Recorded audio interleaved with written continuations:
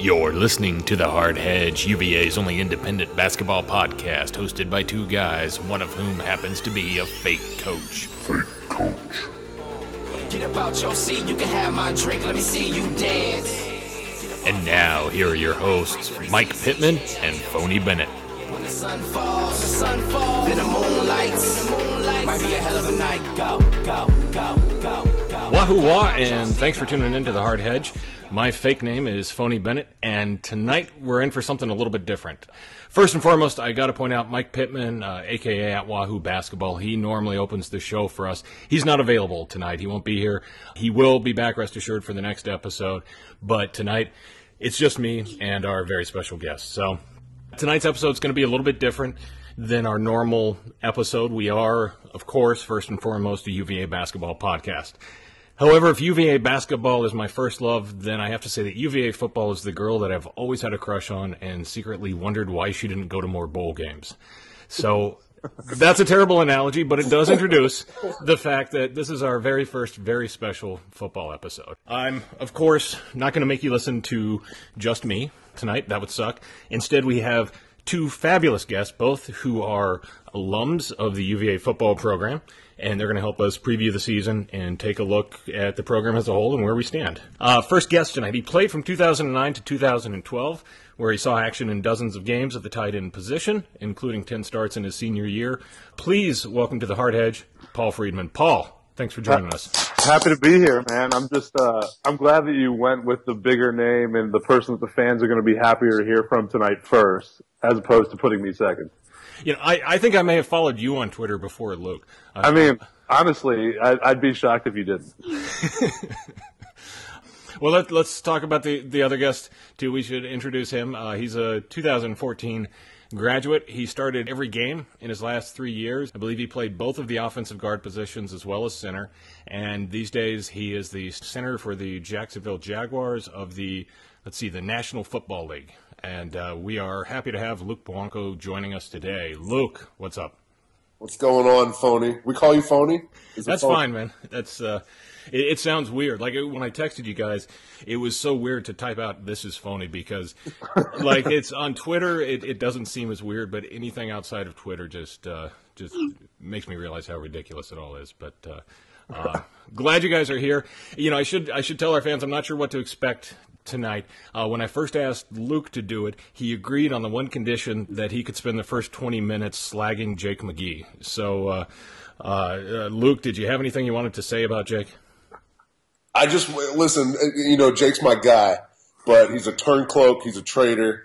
Now he's down here in Florida trying to reinvent himself, and, you know, it's one of those things. You're up on the big screen, you're talking about always being a Wahoo, and he can't say that because he's a traitor. I just feel like we're in for a 50-minute funeral of Jake McGee on social media right now. Fewest listens ever. People are hanging up as we speak. No, but that's awesome. Like Jake, he seems like a really good guy on Twitter. He's still wearing UVA colors, so, you know, he's got that going for him.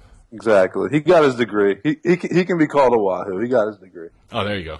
And look, I got to ask you, you and Paul, you guys are obviously good friends. Does it drive a wedge between you when people refer to Paul's position as a skill position? Listen, I've always said that I'm a big skilled player. You know, it's like we all have different skills, and trust me, Paul's like not far from being an offensive lineman. Never has been, never will be. I mean, actually, he's probably closer now than he was back then. I think I was an offensive lineman. Yeah, you had a lineman's hands, right? Exactly. Yeah. So Luke can appreciate Jake. Luke can appreciate me being called a big skill because he got a YouTube sensation out of it when I was wearing his jersey on one of the last practices of my last season. So he has to be on board with me being called a skill player. Or a big skill player. Honestly, I don't know what you're talking about. That was me who caught that touchdown in practice. I had the 88 on, or the 70 on. It was me. Exactly. Have you ever caught a touchdown in competition, Luke? Or not caught a touchdown, but, you know. I played tight end when I was a freshman in high school. I didn't really play football growing up, but I played tight end when I was a freshman in high school.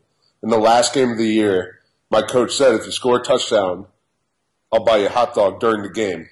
And I got tackled on the 1 yard line, Never scored a touchdown. I think I had like 15 or 16 guys taking me down. Like, it was like one of those things I wouldn't be denied, but they had guys coming off the bench to tackle me. It was bananas. Nice.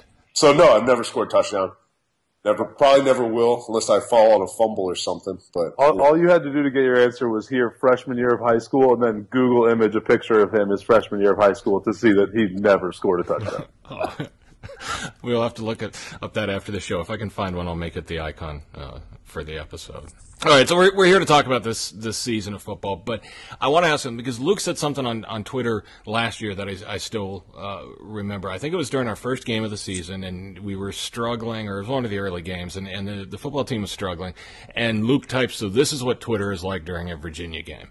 And it kind of struck me that you guys have to go from being players to being fans and listening to people like me give our opinions on what's happening on the field. What is that transition like for you guys? Let's start with Paul.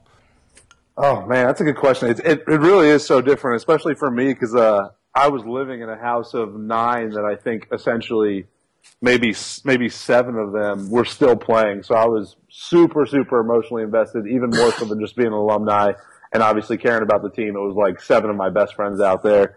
And it is weird because a lot of the stuff that happens throughout the game and transpires doesn't really register until the game's over when you really start thinking about it and it slows down. But when you're watching on TV, your perspective is like play by play. I'm checking Twitter, overreacting at every single little thing.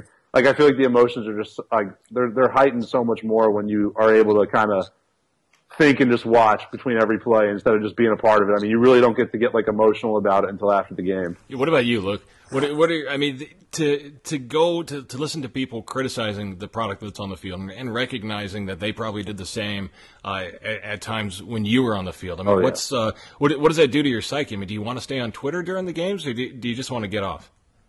Oh, I mean, now, like Paul said, especially as you grow older and you start to lose those personal relationships. So it's really you're just rooting for the Sabre. Obviously, you respect the kids. You know what they've been through.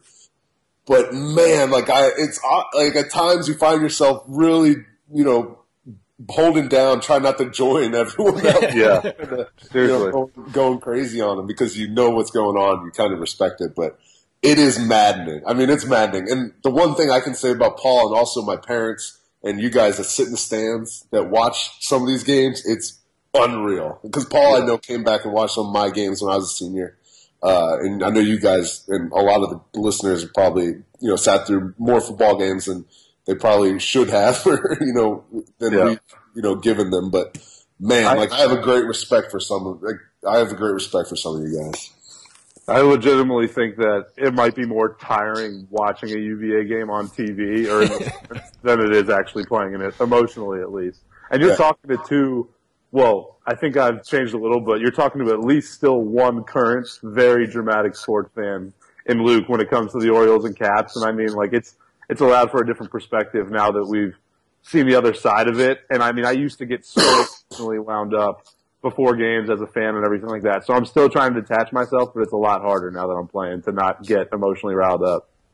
Yeah, that's got to be where. I mean, I know how emotionally invested I get in the team, and it's like with football. I swear, every year I'm like, okay, this year I'm not going to get emotionally invested. You know what? I'm just going to have that detached observer. And then that first game, I'm sitting there on the edge of my seat, like doing my best not to type, tweet things that I'm going to regret in 2 minutes. And I just can't imagine what it's like for you guys to do that. Yeah, I mean, you can ask Luke too, because even with baseball and basketball, it's like, I was trying to not be emotionally invested, and then it's like they're starting to slowly get me emotionally invested, and then by the end of it, it's like I feel like they're about to blow this now that I care. Like before when I wasn't was trying not to care, it wasn't going to happen, but now that I'm starting to care, it's going to completely fall on my face.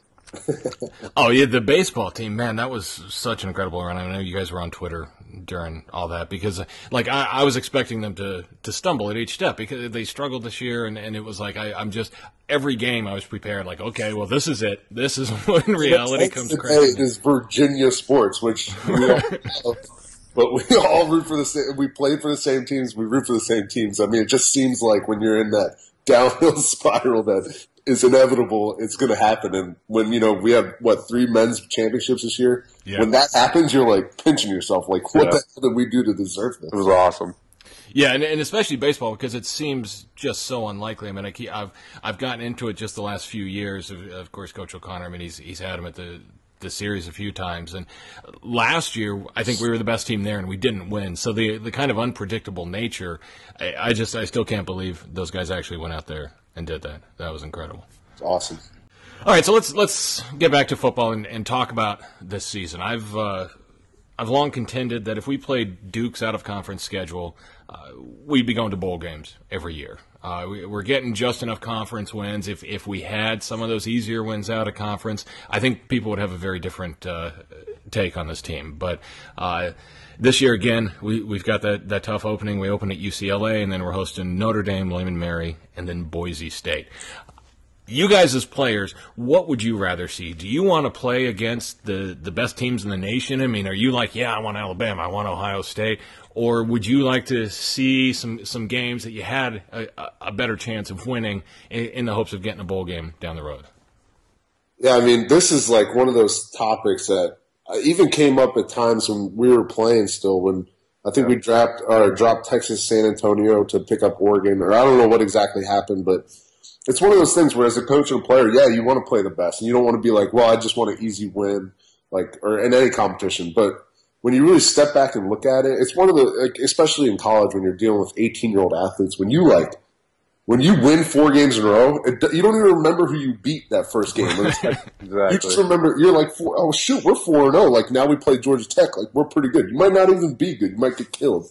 But at that point in the season, you're like, we could play with anybody. And you just build confidence as opposed to, like, losing barely to UCLA and then, like, beating William & Mary. And then, and then next thing you know, you're like 3-2 and you're like, shoot, we need to win 3 more games. And it just becomes like, mentally it's just way different. Yeah, Right. it's really funny you asked this question because I was just talking to one of my friends that played at another school about this, and I think the perspective definitely changes when you're playing or like now as just an alumni that wants to see the program do well and everyone that you were involved with, coaches, all that stuff do well over there. I think now looking at it, my opinion is I'd much rather have fans in the stands towards ACC play and towards the end of the year because we're competing for a bowl or competing for the division championship for our side of the conference, as opposed to having fans at one game that we play poorly in, week 1 or 2. I think that it makes a lot more sense, like Luke was saying, to build up to it than it is. And I mean, you're right. It's been Duke's model. He's complete. Like they've completely done that over there, where they take the wins, and they're still quality opponents. It's not like they're just like awful opponents. They're still getting better, but they're not playing the top 25 programs out of conference. Right, it's like Temple or Tulsa or Phoenix Online. South Harmon Institute of Technology. the power schools. Yes. All right, so that's interesting because I mean it's kind of funny because it sounds like you guys, as you get further away from the program, you become fans. I mean, because this is what the fans are saying, but I can definitely see that perspective. So let me ask you this, because you'll see me do this a lot on Twitter, and that is question our offensive play calling. My viewpoint on this, my I'm not a football guy viewpoint is that we don't have a playbook, we have a play pamphlet, and every series I expect 2 runs up the middle, a screen pass, and a punt. I've been openly critical of Fairchild. I've been more critical of him than anybody involved with the program. So for you guys, I have 2 questions. We'll start with Luke on this. What is your view on Fairchild's play calling? And 2, do neophytes like myself have any business questioning the calls he's making? Well, look, I mean, we'll say this, first of all. When we had Bill Lazor, he's one of the most respected guys in the NFL right now. He's down with Miami, and what we had with him was it was a pro-style offense, and it was very intricate, and we did a lot of things that made sense. And I only got 1 year under Coach Fairchild, and from all accord, it's tough when you're in the first year in offense. You're just trying to get guys acclimated. So I can only speak to what I was there for. It seemed like they wanted to do things that the players could do. They didn't want to like force feed us stuff that our roster wasn't built for. And at the time, it's frustrating for players too. You're like, always want to, especially as an offensive lineman, you just want to run the ball. But college football and everything else is a quarterback, it's a quarterback-driven system. So a lot of it drives around the passing game. And at times I think that was inconsistent, whether it was due to, routes or protection or the actual quarterback play. So it shrinks a playbook a lot when you're not able to bail yourself. When you're in 3rd and long 50% of the time, it's really hard for a play caller to be, held accountable to diversify his playbook because they don't have plays that do that kind of stuff. Right. So a lot, and this is what I'll say is a lot of things go into play calling. A lot of things that I really don't even understand, but it's 1st down and 2nd down that determines 3rd down. So if you're not having success on 1st down, it's hard to question a draw call on 3rd down because they don't have a play for 3rd and 8. You know what I'm saying? Right. So it's tough to criticize from that point. But does that limited playbook make it easier on the defense as well? I mean, if there's not as many looks that they have to prepare for, I mean, it seems like a double-edged sword to me. Oh, absolutely, yeah, and when the defense can prepare for, that's what's so difficult about Georgia Tech. But when they get in those long breaks, teams can really focus in on how to play them. But it's like the 7-day break in between. Right. That's really tough to stop that. When you get tendencies and all that stuff on offenses or defenses, I mean, it's tough to succeed. And, when you're putting yourselves in, when you don't succeed on 1st and 2nd down and teams can see what your go-to plays on 3rd down, like teams probably only have 4 plays that they run from 3rd and 8. And if you're in 3rd and 8 a whole lot, they can kind of key in on those things and they can make it pretty tough on you. Yeah, I think to echo the word that Luke said at the end there was tendencies. And obviously I'm coming with the new offense from more of just a fan's perspective because I didn't play a year under the new offensive scheme. But I think that from a fan perspective, just strictly watching on TV, that and this is obviously coming from I really enjoy the X's and O's of football. I thought Coach Lazor's offense was awesome. I mean, it was incredible. It's identical to a pro-style offense that you'll see out there, whether it's like the Cowboys or the Redskins. They're all running the same type of stuff. But I think we've had a lot of tendencies the last 2 years, whether it was the short screen pass to the short side of the field or running the same type of running plays from the same type of looks. I mean, I could pick up on a lot of tendencies, I thought. So I think some of it honestly is warranted from just a strictly angry fan on the couch that's putting on weight at an exorbitant pace like I am myself. I thought that it was definitely warranted. Yeah, I mean, because for me, as a fan, you are so helpless. You can't do anything to affect it. And if you're watching on TV, you're not even at the game, so you can't even pretend that you're cheering is somehow having an impact on how hard that guy runs. And so it's you just want to kind of lash out. And that's the one thing that I just feel like I'm constantly going But Luke is right. There's more that goes into it than just, oh my gosh, why are we running the same plays over and over? But I thought we definitely had some tendencies that I hope that we don't see next year now that we have no question of the quarterback. It's the 3rd year with this offensive scheme, all that type of stuff coming in. Their own players are starting to play a little more for this scheme. So hopefully we see a little bit less from a tendency standpoint. No, that makes sense. And you bring up a good point. No question at the quarterback. I think Mike London has coached 61 games since he's been here, and if I did my math right, he's had 63 starting quarterbacks, which I know, right? Forgot to carry them. Yeah, math wasn't my strong suit. I was liberal arts. So Grayson Lambert transferred this year, which is the annual tradition. The guy who starts transfers out in the off season, and now we have what seems to be a very stable starting quarterback. I mean, we've got Turtle back there lurking because he transferred and then untransferred, which I've never seen before. But I feel like Matt Johns is okay. He's the guy. So do you guys? What do you think? Is Matt Johns the guy to lead this team? And do you think this coaching staff is going to let Matt Johns be the guy to lead this team? I mean, I definitely think that it's finally, whether it's fallen into the lap or whether it was, coerced by the coaching staff and the team and everything, whichever way it's happened, I definitely think that Matt Johns has the full complete reign of the team and he's the guy, no doubt, which, I mean, that's going to go miles this whole offseason. It's going to go miles for Matt's own development and for himself as well. So I'm excited about that. I mean, literally, since I've really cared about UVA football coming in as an out-of-state recruit, this is the first off season that you can say without a shadow of a doubt, who the starting quarterback's going to be. So, it's definitely an exciting time. I'm pumped for Matt too, because he deserves it. He's worked his butt off to get there too. Yeah, and he had a lot of good appearances last year. I mean, he was, from I think the very first game of the season, right? He was in like, here's your starting quarterback, and now on second down is Matt Johns. So what do you think, Luke? How are we going to do at quarterback this year? Yeah, I'm so team Matt Johns. And the funny thing is a lot of you can go out to some of these camps, man, and you'll see Gids throw, and you'll be like, dang, he can really spin it.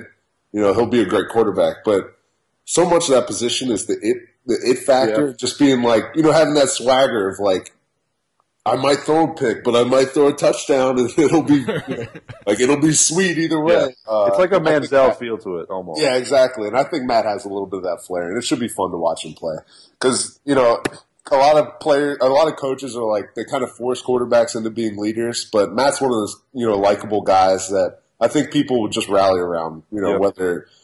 For better or for worse, I think they'll rally around him and he'll have a heck of a year. It should be fun to watch.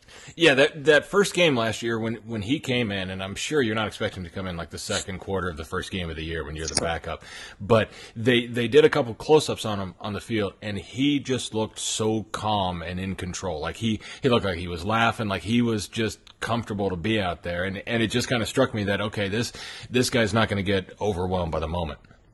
No. Yeah, he came in, he's clapping, he's jumping up and down, cheering, and, sometimes obviously that can maybe be a negative, but shoot, we're not playing golf. Like, have fun. Like, go crazy. Get pissed off when you do bad. Don't be a robot. Like, people buy into that. And even if they don't, like, subjectively or like, even if they're not like, wow, Matt's doing that, like, that's cool, I'm going to start doing that. It's one of those things where, like, if someone's having a good time, you're like, you're going to have a better time. And then it just snowballs, and then you win a couple games, and we're going bowling for the first time in 25 years, so it could be fun. I mean, for me with Matt Johns, obviously, I really only remember him as like a far younger quarterback who really knew he wasn't going to be seeing the field anytime soon. But if I could imagine him in the locker room before a game, I'm going to guess that he's the personality that you can't tell that it's Saturday before a game or whether it's Tuesday after practice in the locker room or Saturday after the game at night. He's going to have the same type of fun, loving personality and just have fun out there and have fun in the locker room before the game too. That's awesome. And can I just say, because it's Saturday before the game reminded me, Saturday football game days were my favorite days at UVA, year after year. That excitement when you have a home game, like you get up and the whole day is just going to be devoted to football. I mean, you guys obviously had a very different perspective. Yeah, driving through the campus, driving through grounds from Darden, where we stayed Friday nights, and seeing, in the big game, seeing all the people out tailgating, cheering us on as we drove by, that gives you goosebumps. And when you get to see, like, and I know it's tough when you're not winning, but when that, and this is like one of my, I don't want to say regrets, but one of my biggest, like, letdowns was Paul's senior year. I think we played, no, I don't remember. The year we played Tech, 2000, when it really mattered, when we were going. Junior year. If we won, we went to the Coastal, and that place is sold out, and we got our asses kicked. That Wahoo walk was awesome. Yeah, and that halftime, you're just sitting there. I don't remember. Well, at some point during the game, you're like, damn it. Like, it's like a moment when you, like, feel like you can seize it and, like, really build something out of it, and it slips through your fingers, and fans are going crazy, but we're going way crazier. And, oh, man, you look back at that, and if you win that game and, whatever happens, and you look down the road at this point, you might be playing at UCLA and Notre Dame and all that and be like, yeah, this is where we're at. So it just changes everything. And, man, it drives me crazy this day. Going off the Wahoo walk, too, I feel like that's one thing that I don't know like how well publicized it is or what, but it caught wind like for that game in particular. But that was always something that was awesome just to, on a Saturday, see the family, like, the parents, I mean, especially his family, my family, a lot of our friends, they were there every single game. And that was always like a fun little tradition. I wish that got a little more publicity from the team itself and then from the fans itself, because that was always something fun coming into the stadium. Because there's always fans around, but it's like the walk itself wasn't that publicized. Yeah, it's weird how much a game just like gets everyone excited beforehand, and then depending on the result, I mean the mood of the entire town changes. Yeah, shoot, I remember the one year, 2011, we beat like Idaho in overtime. We ended up going 1-11. It was ridiculous. But we're out like buying beer after the game, and we had some like people ride by go like hell yeah, like great game, like let's go.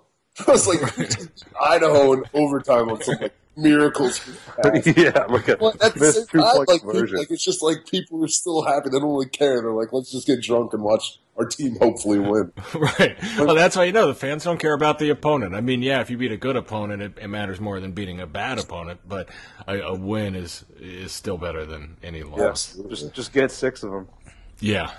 Yeah, that year is a great example actually of that because we beat Indiana, who ended up being 1-11. And we beat Idaho, who ended up being 1-11. Won, 7, 8 games? I mean, shoot, that was a great year, right? No one remembers that those teams won 2 games combined. They just One thing I will say more than usual. About the scheduling, though, we were known for scheduling some, like, awful programs that turned into, like, 8-4, BCS buster, like, win the bowl the year before we play them, even though we scheduled them 6 years ago when they were 0-12. So, like, we were kind of like the beneficiaries of like a Louisiana Tech coming on. When we scheduled them, they were probably one of like the worst teams in the country. And then the year before we played them, they're like 8-4 and won the Sun Bowl or whatever it was. You had a touchdown against Louisiana Tech, didn't you? No, I don't think it was Louisiana Tech. I don't think.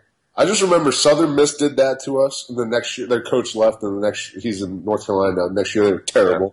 Then Louisiana Tech, and then Ball State did the same thing. It's like every year, the easy games end up being like freaking teams. You're like, what the hell? All right, just to prove I'm not crazy, 2012, caught 1 pass for a touchdown against Louisiana Tech. It's on your bio, Paul. That's right. Yeah. I forgot. I was thinking. He got so many. Yeah, they really all run together. Like whether it was like me or McGee catching and me blocking for him. Like I mean, they all run together. Touchdown Freedman out there. Can't even remember all of them. Like every single one of Jake McGee's touchdowns should be a 0.5, and I should have like 5.5 career touchdowns. Luke, weren't you looking at McGee's stats and you saw like the low number of touchdowns that he acted like he had triple of? Like, what was the number? Oh, I mean, like, he's going to be that guy sitting around telling his grandkids about all the freaking touchdowns he had. Yeah, but they're all one-handed, so they count double. They're all one-handed. Exactly. He makes them count. He had like 6 of them, or, whatever. If you want to go back in the archive and look at his chances he had the year we were good, though, I mean, there was a couple plays where he was, like, jammed until, like, the sideline by a line. I mean, he was, like, tattooed on the bench. He's in the locker room, and the guy's still got both hands on him. Exactly. Oh, yeah. God, I love that kid. I miss him. I mean, he was a fun player, and he's a funny guy on Twitter, too. Yeah. All right, so let's talk about Mike London. You guys both played for him. I'm personally a huge fan of Mike London. I don't think anyone will be happier than me or maybe a few people. But if they succeed this year, if he holds on to his job, I love what he's done with how the program is in the community. With I mean, our players don't get in trouble. Our players are graduating. But obviously, the on the field results matter as well, and that's where things haven't been quite as rosy. What's your take on him heading into the season? Can he save his job? Because, I mean, I think we can all agree that his job is in jeopardy right now. Where do you see this going for him? Go ahead, Luke. Don't both of you talk at once. I'm rooting for him. I mean, he gave – obviously I was recruited by Grow, and he gave me a chance to – but, London did a lot for me while I was there, and he's a great guy, family guy. Man of faith, and I think he deserves to have a winner there because he does. You're right. He does really care about his players, and it shows when they're all doing well in school, they stay out of trouble, all that stuff. And I think what would benefit him is some stability at the quarterback position. Definitely. I can't say he's completely blameless of some of the things that have happened, but not even I know of everything that went on behind closed doors. With some of the guys, so I can't really speak to that. I also think it might be a little late in his tenure, but I think there could have been a little more I don't know how to say it, but a little more support from the administration for football. There's a lot of sports doing really well at UVA, and it's awesome, but there's some things that the football program isn't getting that other schools of their caliber are getting, and recruits see that, and they see it, and they kind of, it's one of those things where it's like, UVA is a great school, but I get this at this school, so why, and you lose recruits, and all that stuff happens. So I'm rooting for him, and the only thing that can help what I just said is winning and So hope he wins, and players get what they deserve, and he gets what he deserves. Yeah, I don't think anyone that really interacted with him could root against him because, I mean, like you said, he's doing everything else from a standpoint of besides producing on the field really, really well. So that is the reason why I think he definitely does have a chance to turn it around still, because it's not like he needs to right a bunch of different ships. There's just some things that on the field obviously need to be cleaned up. And I mean, I think everyone will acknowledge that it's getting a little more pressing time frame wise as well. But I mean, I'm 100% rooting for him, and I don't think anyone that played underneath him would be rooting against him. Did you guys know he actually used to be a cop? Oh, yeah. I don't know. We've heard it all. Yeah, have you heard that? I actually, because of course, they can't talk about Mike London on TV without mentioning that. I actually mentioned it. He followed me for a long time, which I thought was very cool. And one time I made a joke about how he used to be a cop just because it's the usual thing, and he unfollowed me. So that's my Mike London story. But I'm cheering for him. If Mike London actually runs his own Twitter, well, I don't think he knows what Twitter is. So I might be breaking some laws here, but I don't know if that's Chris London. And I think he's kind of gotten the shaft here in regards to the staff, because I don't know that he's had say over, who his coordinators are and like getting rid of Bill Lazor. I don't know that was his decision. Yep. You guys can probably speak better to that, but I felt like Lazor was kind of the sacrificial lamb because they needed to make a change. I would echo that as well. Yeah, I think there's a lot to that. A lot, like I said, there's a lot that goes on above coach that, maybe he needs to strong arm, but again, without being in that situation, it's hard to talk about those kind of politics. But I think a lot of decisions are made above his head that he doesn't really have a chance to impact. That kind of, I don't want to say set the program back, but it makes it difficult. Yeah. Hopefully, if and when it does turn around, hopefully he's the one to get the credit for it, too, if he's getting the backlash for it. Yeah, I'd love to see it. And looking at they've got a very difficult schedule, but, they've got a chance. They almost got to the bowl game last year. That was so brutal. Getting so close. 2 minutes left in the game? Cool. I can't do that. So look, I'm going to give Luke a chance to step on a very small soapbox here. A lot of season ticket holders are dropping their season tickets because of how the team has been doing. A lot of fans are not going to games because they say this is how you vote. You vote with your dollars. You withhold support from the program. That's how you get the administration to take notice and make whatever changes they think need to be made. You've spoken out about that, Luke, as far as, support the players. And for me to see people turn their back on the players, look, London's still getting his $2 million or whatever, whether you guys win or lose. But, for the players, I think that support's important. What's your take on that, Luke, with people voting with their dollars? Yeah, it's so hard to argue with them because when the product isn't good, it's hard to sit through it. And like I said earlier, like my parents are saints because they did sit through. They still sit through some of it. They're sent from heaven because some of it it's unbearable. I understand. My big thing is the booing. It just really pisses me off because those. If you're gonna go to the game, just go. If you're gonna boo, stay home. I remember one game against Ball State. I was sitting on the bench and there's a guy back behind us I'm in the military. I took my day off to come watch this crap. And I'm then leave. I was like, just go. I would rather play in front of 0 people than 50,000 booing us at halftime.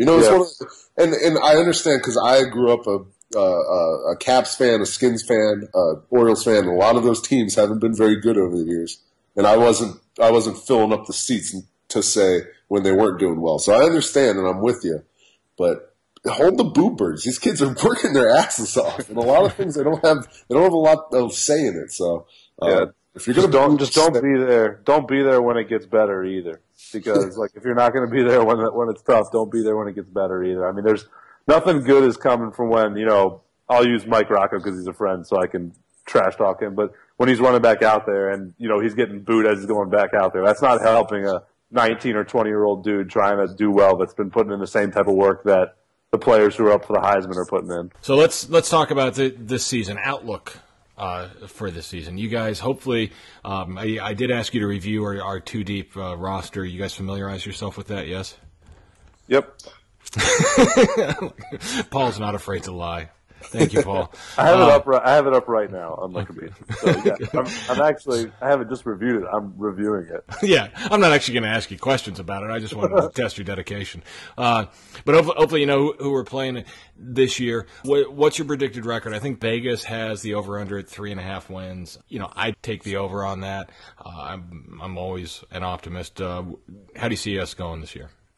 It's impossible to tell. I mean, you look at our schedule, and it is brutal. I mean, I'm surprised the New England Patriots aren't on there. But with or without Brady, because he might have to sit. Yeah. All right. So with Brady, he'd be scheduled later in the year, right before Duke. No, it's tough to tell when you don't know what those teams are throwing out, on the field. It's one of those things where you could have one of those Duke years where Duke decides to not be like going to big bowl games. But man, that's a gauntlet. I think they can get to 6 wins because the team that we're putting out there this year is pretty talented. They got players at skill positions, I think, that are finally growing into their. They got kids that were starting when I was there that are seniors now, like Kanan. They got kids now that are experienced and they're playmakers, and they'll be able to make plays. And hopefully Matt Johns can get them the ball. So I think they're going to surprise people. It's college football after all. It's not like a said and done deal. You got 18-year-olds impacting games, so you never know what the heck is going to happen. Yeah, I'd echo it. I will say from personal trauma, whenever Vegas sets a line, I'm normally scared that it's going to be anything further than like a half a game or like a half a point away because they know what they're doing when they set those lines. But I could easily see us like still making a bowl game. I mean, when you're in the ACC, it's literally complete madness. It should be like it is every other year, most of the years for us, where even if we are 3-6 at the time, we're still 2 games out of the lead in the Coastal. So, I have faith that we can get to 6 and make a bowl game. Just even looking at some of the teams that we play, I mean, there's definitely a couple ones that I think are going to be easier games and a couple ones that are more difficult. But I think we can get 6. All right. So what's going to be our most surprising win this season? Tech. And it won't be a surprise because by that time we'll be 11-0. Can we talk about Tech? I say Tech as well. I literally say Tech as well. Well, it makes me mad because their people just crow about the decade of dominance and 10 wins in a row. Or I had it today in Jacksonville. I had a guy talking about how there's been 3 graduating classes since we beat them, and I was like, oh. Which class did you go in that you beat Virginia? Yeah, screw off, dude. And he knows what you do for a living, right? Oh yeah, absolutely. He was just rubbing it in my face. I was like, and you can ask Luke too because he's met him. But I work with the guy especially when I was working at the DC office. I work with the guy who was a captain at Virginia Tech. My year, I guess he was a captain his 4th and 5th year there. Joey Phillips, he was one of the he was the fullback. And so I hear it literally all day, every day about Virginia Tech and the streak and everything. And I know we got him. I mean, we should have had him last year. We're going to get him this year. There's no doubt about it. Man, I hope so. I mean, this is, I'm at the point where I take 1-11. Like, just to shut him up because it doesn't matter what happens in basketball. Yeah, you guys got 3 national championships this year, and we've never won one. We only won some kind of BS thing in bass fishing, but they'll cling to that. And the thing about they're so insufferable. I never really hated. I mean, there's some guys on that team I didn't like that I played against in high school. I didn't really ever hate anyone. I hate some of their fans. Oh man, they come up to me and I just want to freaking slap them in the face. They're insufferable. Are you going to beat Tech this year? I don't know, dude. Are you going to get a free education for playing football? No, you're 5'2" and you suck. Get out of my face. Man, I just hate them. Fire me up, dude. Coming in as an out-of-stater, though, I didn't get the Tech. I wasn't on board with, the full Tech hate just from the get-go like you are when you go to high school in the state and, half your friends are going to Tech, half your friends are going to Virginia, whatever it may be. But I will say now, probably more than even when we played, I still despise them just because of what Luke's saying. They're fans on Twitter. They're so ignorant, with the fact that a couple of these games have been literally 30 seconds left in the game. poor decisions or bad luck where we've lost. Like this should not be 10-11 in a row or whatever it's been. I know. So many of them are so close, and they act like the whole dominance thing. Like, oh, we've beat you 60-0 every. No, there's games we should have won, but we were just dumb. Awesome. So we're gonna go to a bowl. We're gonna beat Tech. Mike London's gonna save his job, and there's gonna be a big parade. We all agreed? Yeah, parade down. Sign me up through the corner downtown. And at 12:50. And at 12:50, we'll rent back out our old house right on Wardland. We'll knock whoever's out of it for a 2-day span. The university will rent it out for us and cover the lease. Before we get out of here, I want to give you guys your Twitter handles. We always do that. Paul, you are at Pauly. That's Pauly with a Y. Free 88. That's correct. And I'm decreasing. Like there's like 2 fans that realize they're still following me, like every 3 months. Meanwhile, like Luke's over here, just like people think he's funny all of a sudden because he's in the NFL. So now he gets like 30 followers a week. So like I need all the help I can get. Oh, well, so follow Paul. Paul is very funny. Like I said, I think I followed Paul before I followed Luke. That was probably how I was first exposed to Luke. And maybe that's a bad use of the word exposure, but Luke exposed himself to me. Remember when I was saying if you think of something that we have to edit out the next day, let me know. Oh, we can't say that? That stays, Luke. So far, I've been great. You have been. Your Twitter handle is at elbow. That's LBOW 70. So 70 and 88. Those were your numbers. I know that's your number right now, Luke. Was that your number at UVA? That was my number at UVA. It was my number in high school. And you were 88, Paul? Even when you played tight end, or do we need to go back and check some facts? I had a couple numbers that year. I think I was 88 at one point, and then I had to play one game at tackle because I'm versatile. I'm like you. Awesome. Well, guys, listen, I really appreciate having you on. Hopefully we can do this again as a bowl preview sometime in December, maybe as we're lining up to the national championship semifinal game. Who knows? But I thank you guys for joining me, and best of luck to both of you at your respective professions. What do you do these days, Paul? I am in technical consulting, so staffing and recruiting for tech companies. I'm out in Dallas. Okay. Excellent. Are you a Cowboys fan then? Do you have to be? I don't really have to be a Cowboys fan. I'm still friendly with some of the guys that when I had the short stint there that I was hanging out with, but my whole family is Giants fans or a lot of Redskins fans that I hang out with. So I'm really not that into the Cowboys, I'd say. But I support them just because I know some of the people on the team. Is there no one else you root for? No. I'm other than that, I'm just a huge fantasy football fan, and I'm just happy that this is unbelievable. That the center position isn't a choice because then I would have to make some friend-changing decisions for my fantasy squad. You have a center on your fantasy football team. just the optimist. Exactly, and also shout out to Billy Scrobax because he did draft me even after I was released. First overall in our UVA football fantasy league 2 years ago. I think he still would if he could. That's awesome.